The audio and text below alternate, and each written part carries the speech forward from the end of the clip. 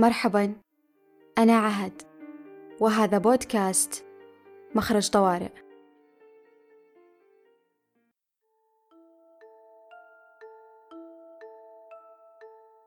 إليك أيها الشغوف، وإليك أيتها الطموحة، وإلى كل ساع في هذه الحياة مخارج طوارئ نستريح إليها جميعا إن أرهقتنا الحياة، وهي لابد فاعلة، لكننا بحبنا لها سنستمر مهما أرهقتنا. مخرج طوارئ ليس فقط في حال وجود المخاطر، بل هو أيضا للتائهين المتسائلين في هذه الحياة، وللطموحين الباحثين عن السند والدعم، الساعين نحو أهدافهم، من أرادوا الحياة ما استطاعوا إليها سبيلا. كنت في الحياة كتلك السيدة العجوز التي تبحث عن نظارتها في كل أرجاء المنزل، حتى تمر صدفة أمام المرآة وترى نظارتها فوق رأسها. بحثت في الخارج عما اعتقدت أنه طرقي، سبلي، حياتي، أهدافي، مخارجي، حتى أدركت إدراك المجرب الذي استمر بالمحاولة، لأني أؤمن أن من يستمر بالطرق سيفتح له يوما، ومن يستمر بالسير سيصل.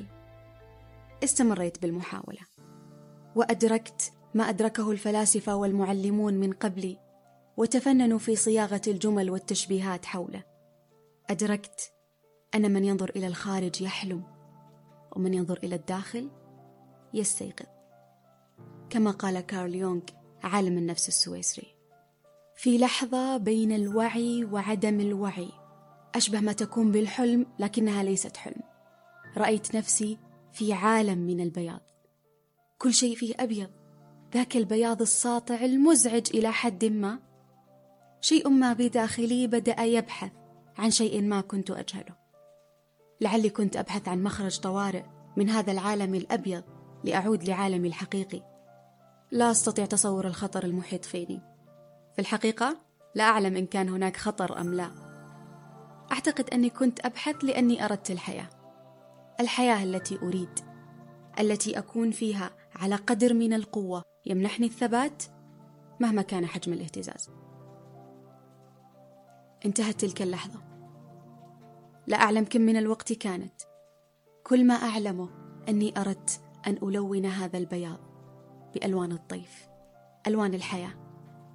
كنت أعيش حياة سادة خالية من المغامرة، تحكمني قيود داخلية، أنواع من المعتقدات عن نفسي وعن المجتمع وعن الحياة. أردت حياة ملونة، لكن لكل شيء ثمنه. سأضطر للتنازل عن بعض ساعات راحتي وأوقات كسلي وفراغي من أجل تلوين حياتي. أعترف أني كنت أحتاج إلى الشجاعة أيضا، لأواجهني أولا قبل أي شيء آخر. استجمعت قواي وتقدمت بثقة، حاملة بيدي علبة الدهان الملونة بألوان الطيف. سألون حياتي ولن يقف أي شيء في وجهي. علمت أن الأمر ليس بالسهولة التي تصورتها، فبالإضافة لتنازلي عن كسلي ودلالي مررت بلحظات تعب. اضطررت للتوقف، انتهت الألوان، خسرت بعض الموارد البشرية والمادية، تألمت ألما شديدا. حينها بحثت عن مخرج طوارئ. كما يقول المثل، في اللحظة التي تعتقد فيها اليرقة أن حياتها انتهت تبدأ بالطيران. في اللحظة التي اعتقدت فيها أن كل الأبواب أغلقت في وجهي، كانت هناك أبواب أخرى تفتح نفسها لي دون جهد مني.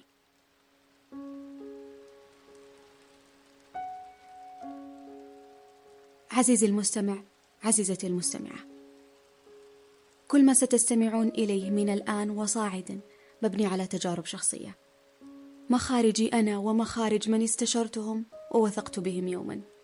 وأجزم أن كل واحد منا لديه تجاربه التي من خلالها استطاع أن يصنع المخرج.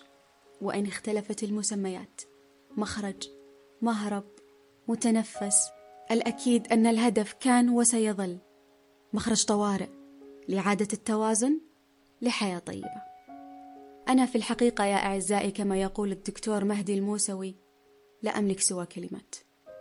فإن لم تنفعكم فإن قلبي يسعكم، وليت نفسي كانت 1000 نفس لأواسي كل مهزوم برتبة شرف في معركة الحياة. وقد يزيل الله الأسباب ويفتح الأبواب، ويلتأم القلب من بضع كلمات.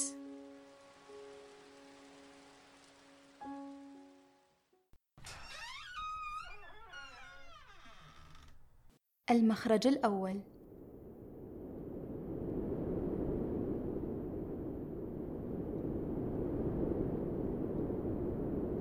من منا ولو لمرة جرت الرياح بما لا تشتهي سفينته؟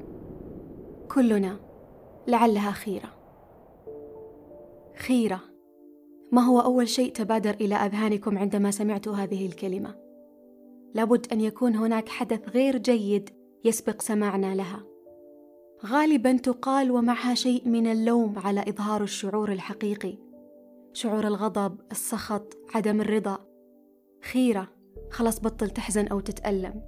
كسرت رجلك؟ خيرة لا تقول خسرت فلوسك؟ خيرة لا تزعل. وكأن الخيرة كمفهوم تعني كبت المشاعر السلبية أيا كانت، على الرغم من أن هذه المشاعر هي جزء من إنسانيتنا. الخيرة مصطلح قد لا نجد له تعريف واضح، لكن تعريفي لها هو أنها القبول بما ليس لنا قدرة على تغييره. والقبول هنا لا يعني الاستسلام، وإنما يعني الرضا. يقول جبران خليل: اختر الرضا يهن عليك العبور. سأروي لكم قصة من وقتنا هذا. بطلها فتى طموح كان يحلم بالدراسة في جامعة عريقة. تقدم بالطلب لكن تم رفضه بسبب عدم استيفاء الشروط. بعد سنة قدم الطلب مرة أخرى، أيضا تم رفضه، هذه المرة بسبب التأخر في إرسال الأوراق المطلوبة. يوجد رغبة هي الدراسة، ويوجد حدث وهو الرفض. ردة الفعل كانت انتظار وجلسات عصف ذهني. هل هذا التخصص مناسب أصلا؟ هل ما أفعله صحيح؟ أين الخطأ؟ خلال هذه السنتين، سنوات الانتظار، بطل قصتنا توجه للعمل الحر لكسب الرزق، توجه أيضا للعمل التطوعي، أصبح أكثر معرفة بالإجراءات التي تتطلبها الجامعة للقبول، وبسياستهم وبأسماء مسؤولة هناك. في السنة الثالثة قدم وتم قبوله. يا لذة الوصول بعد الانتظار، الفرج بعد الصبر، القبول بعد الرفض. سيناريو سعيد. في سيناريو آخر، نفس الرغبة، الدراسة، نفس الحدث، الرفض لسنتين على التوالي. ردة الفعل كانت الاستسلام، ندب الحظ ولوم شديد للذات. على فكرة هذا لا يعني أن هذه المشاعر السلبية لم تكن موجودة في السيناريو الأول. ما دمنا نملك نفس الحدث فنحن بطبيعة الحال نملك نفس الشعور. الفرق في ردة الفعل. في الأول خيرة، ندور على حل ثاني. في الثاني خيرة، ويتوقف بعدها السعي.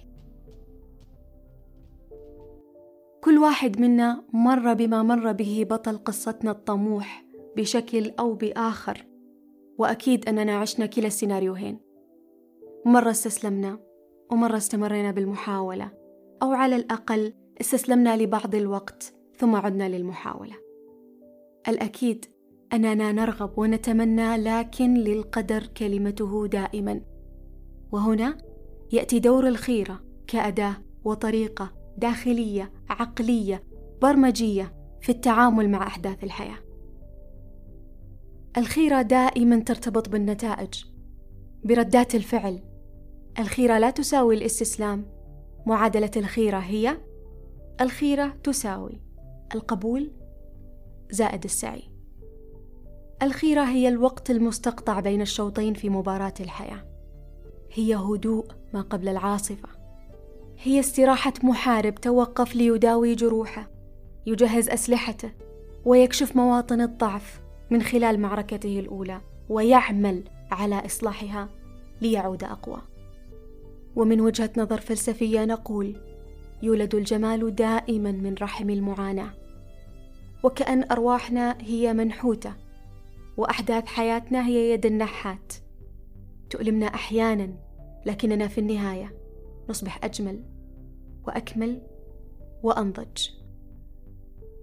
أنا شخصيا لم أكن لأرى في السماء هذا الاتساع لو لم أشعر بالضيق في صدري. لم أكن لأدرك قيمة الساعات التي أقضيها مع عائلتي لو لم أرحل بعيدا عنهم. لم أكن لأدرك قيمة العافية لو لم أجلس شهرا بلا حراك من الألم.